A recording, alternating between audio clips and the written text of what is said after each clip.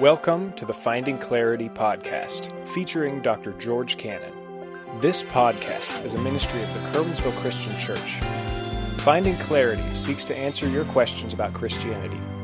Here's George as he looks at this week's question.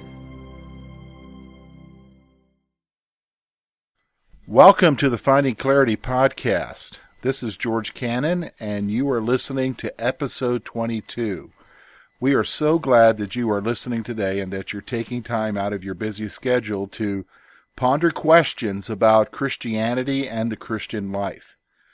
The Finding Clarity podcast is a podcast ministry of the Curwensville Christian Church in Curwensville, Pennsylvania, where we're trying to answer questions that folks within our congregation and in our area might have about Christianity and the Christian life. So each week we come with a different question that has been posed, and we try to wrestle with it with the Scripture in the short time that we have. Today, we're going to talk about questioning again. Last week, our question was, is it okay to question God? This week, we're going to expand that question just a little bit, because there are different types of questions that we ask God. And so this week, we're going to focus in on a type of question that you might come to a place of wrestling with. And that is, what's wrong with questioning God's goodness? Again, the question is, what's wrong with questioning God's goodness? Now you say, now wait a minute, George, now what exactly are you asking? What is this question are you questioning? Is it okay or is it wrong to question God's goodness? How do you get to that place? I understand sometimes we ask God questions and we wrestle with things in our faith and sometimes with doubts, but what's this issue about questioning God's goodness? Well, we're going to try to talk about that in this podcast and try to answer that for you. First of all, let's talk about what questioning God's goodness is and why would we do that. Well, here's what happens. This is true for every single person. Nobody is exempt from this. All of us live in the world, and we live in real life. And difficult struggles and situations happen to us. And sometimes we come to a situation where we just flat out don't understand. It seems like no matter what we do effort-wise, no matter the things that we try to do, it seems like everything goes wrong. It seems like our world is upside down. We're maybe in the midst of facing tragedy. Maybe we've lost a loved one. Maybe we've lost our job. Maybe all that we've held dear has been ripped away from us. And so you've got questions, and we've already talked about that. It's okay to question God. But what can happen is that in the midst of the despair and in the midst of the anguish of heart, especially if you're a believer, you can come to a place where you question the goodness of God towards you, where you begin to question whether or not God is doing right by you. And I think a perfect example of that is found in the Old Testament. It's a whole book. It's the book of Job. And I would encourage you to read that. You know, I've read through Job many times, but here recently, as I've been reading through it, it's made a lot more sense to me. In fact, it's made a lot more sense, especially in light of this question about whether or not it's okay to question God's goodness. Is it wrong to question God's goodness? And really, to be honest with you, the answer to that question is found right in the book of Job. So, if we're going to understand how to answer this question, I think the best place for us to start is the book of Job. So, if you have it there, you can read with me. I'll just kind of go through some different passages here with you. But let's remind ourselves of the story of Job. I think the story of Job is very interesting. Here's a man who lived sometime, I think, during the time of Abraham. He wasn't a Jew, but a man who feared God, and he is considered righteous. And God has this interaction with Satan unbeknownst to Job. Job isn't aware of this. And God allows Satan to take all that he has, even his children, but don't touch his life. The next time you see that God allows Satan to test him again, but this time by touching his body, and boils come all over him. And then you find Job from that point on, in chapter 3 on, sitting on an ash heap, scraping his sores and dealing with his so-called friends who are there to comfort him. Only a lot of them aren't comforting him at all. They're accusing him of doing wrong, and that what he's going through is because of sin in his life. And that's a normal thing that happens even in our circles today.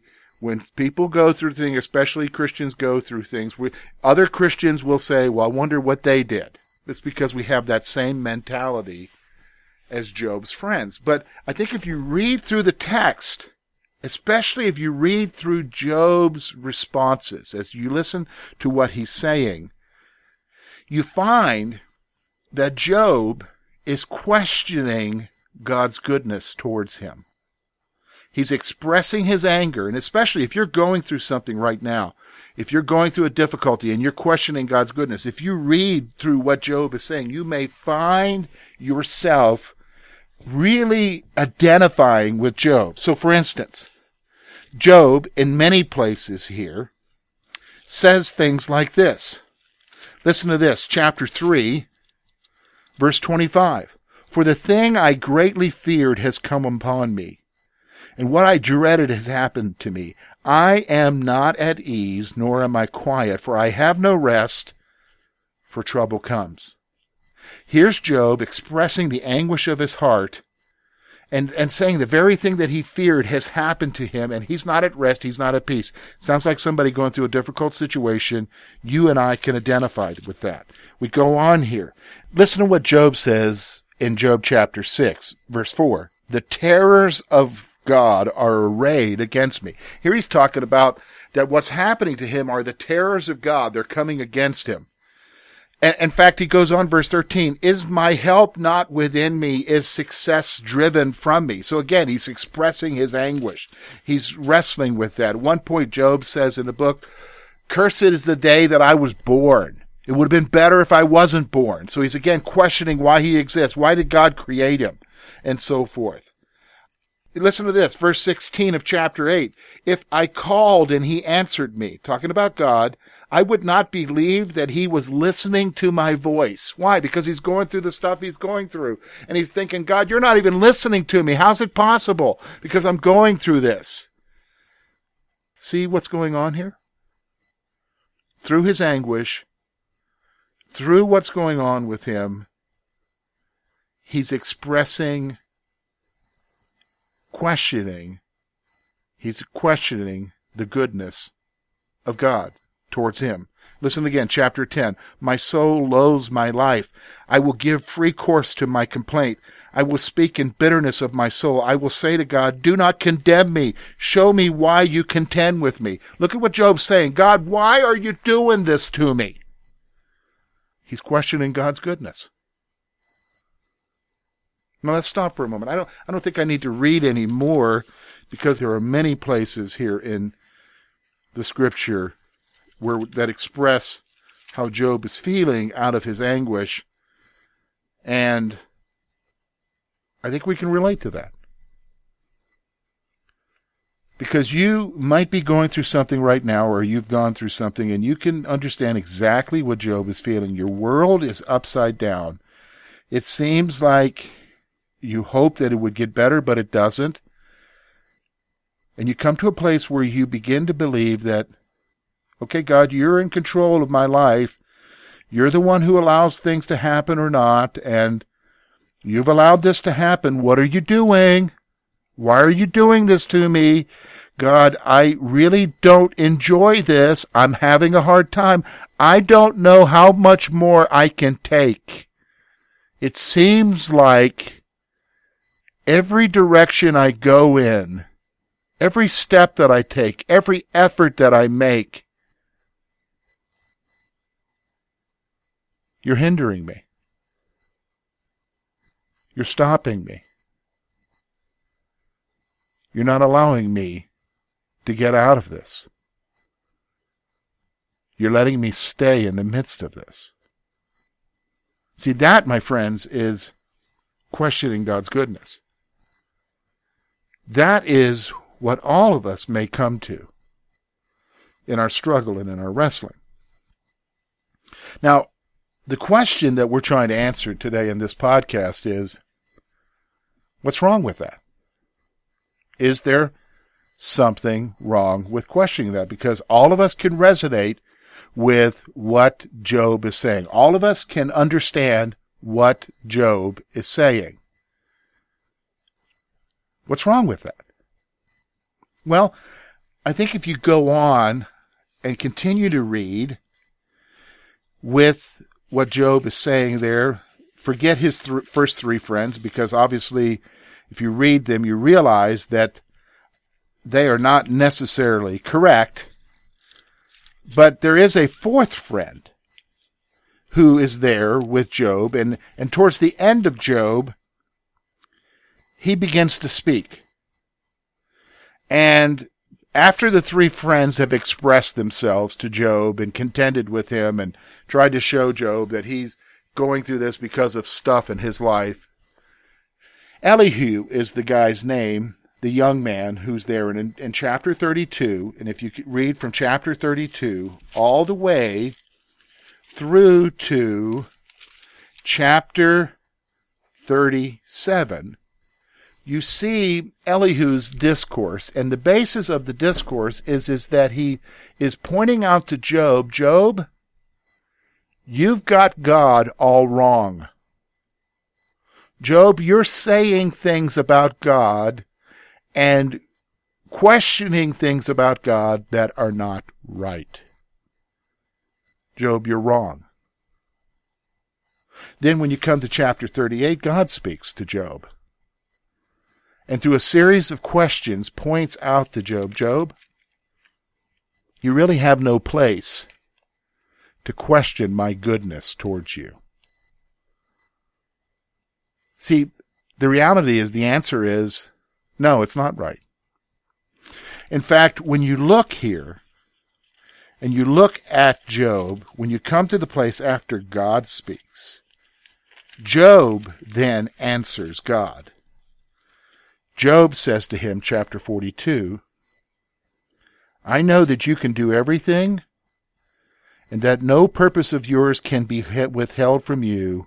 You asked, who is this who hides counsel without knowledge? Therefore I have uttered what I do not understand, things too wonderful for me which I do not know. Listen, please, and let me speak. You said, I have questioned you, and you shall answer me. I have heard of you by the hearing of ear, and my eyes see you. Therefore I abhor myself, and repent in dust and ashes. What's Job saying? Job's admitting here, he's saying, you know, when I expressed what I did, when I questioned the goodness of God, I questioned you. Those questions arose out of me because I was ignorant of you, because I didn't understand you, God.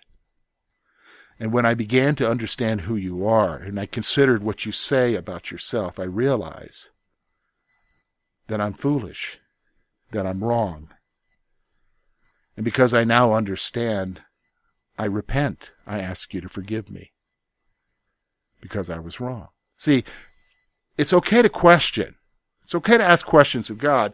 But when we get to the place because of the anguish of our heart and we begin to utter things like Job did, and we begin to express to him, Lord, you're being bad to me, you're being wrong to me, we're questioning the goodness of God. That, my friends, we've crossed a line now, and we are doing wrong. You're saying, okay, wait a minute, George, I guess I'm still not comprehending what's wrong with it. Well, if we could sum it up, let me just say it this way. The problem with questioning God's goodness is that you question or cast doubt about the character of God towards you. You question or cast doubt about the character of God towards you. Sort of like a little child who doesn't like something the parents have said, or a restriction, or some kind of even discipline that a parent has made, and they shout to their parents in anger and in anguish, "You don't love me! You never loved me!" See what's wrong with that? We understand what's wrong with that. But when we question God's goodness, we're doing the same thing. We're questioning his character. And may I remind you that God is love. John says that God is love. And here's the principle of that is that God is love, so therefore every expression of his is bound by his character. It's always done in love towards you, even through the difficult circumstances. Something to think about. Finding Clarity podcast is really an opportunity to wrestle with questions like the question we just wrestled with, things that we struggle with, and things that we ponder, things that we try to comprehend. And we try to do that in the time that we have each week. And what we want you to understand is that if you have a question, you can get in touch with us and let us know, and we'll try to answer those questions for you on this podcast. You say, how can we get in touch with you, George? Well, if you attend our services, or if you're in the Curwensville area, you can just contact the Curwensville Christian Church. If you attend our service, just come up and talk to me, or you can throw a question in the offering, and they'll get it to me, and we'll see about answering it on the podcast. If you don't have a church, I might just go ahead and encourage you. I would encourage you to come to Curwensville Christian Church. We're located on 700 State Street in Curwensville, PA. Our service is at 10:45 in the morning on Sunday. We're a come-as-you-are church, so we would just encourage you to come as you are and learn about Jesus Christ. You can also get in touch with us through our Facebook page, facebook.com/Finding Clarity Podcast, and you can leave a question there. You can message us or leave a question there on the wall, and we'll try to answer that for you. You can also contact us through our webpage, Curwensvillechristian.org, and on the contact page, you'll see a form that you can fill out and submit your question to us as well. Next week, we're going to wrestle with another question that you might be kind of wondering about, and that has to do with heaven. I know a lot of people are interested in the topic of heaven these days. Lots of different books have been written out there about heaven and what heaven's like. But somebody has posed the question concerning heaven that we're going to look at next week. And the question is, will there be any sense of time in heaven? Will there be any sense of time in heaven? We trust that you'll have a great week. Thank you again for listening. Take care.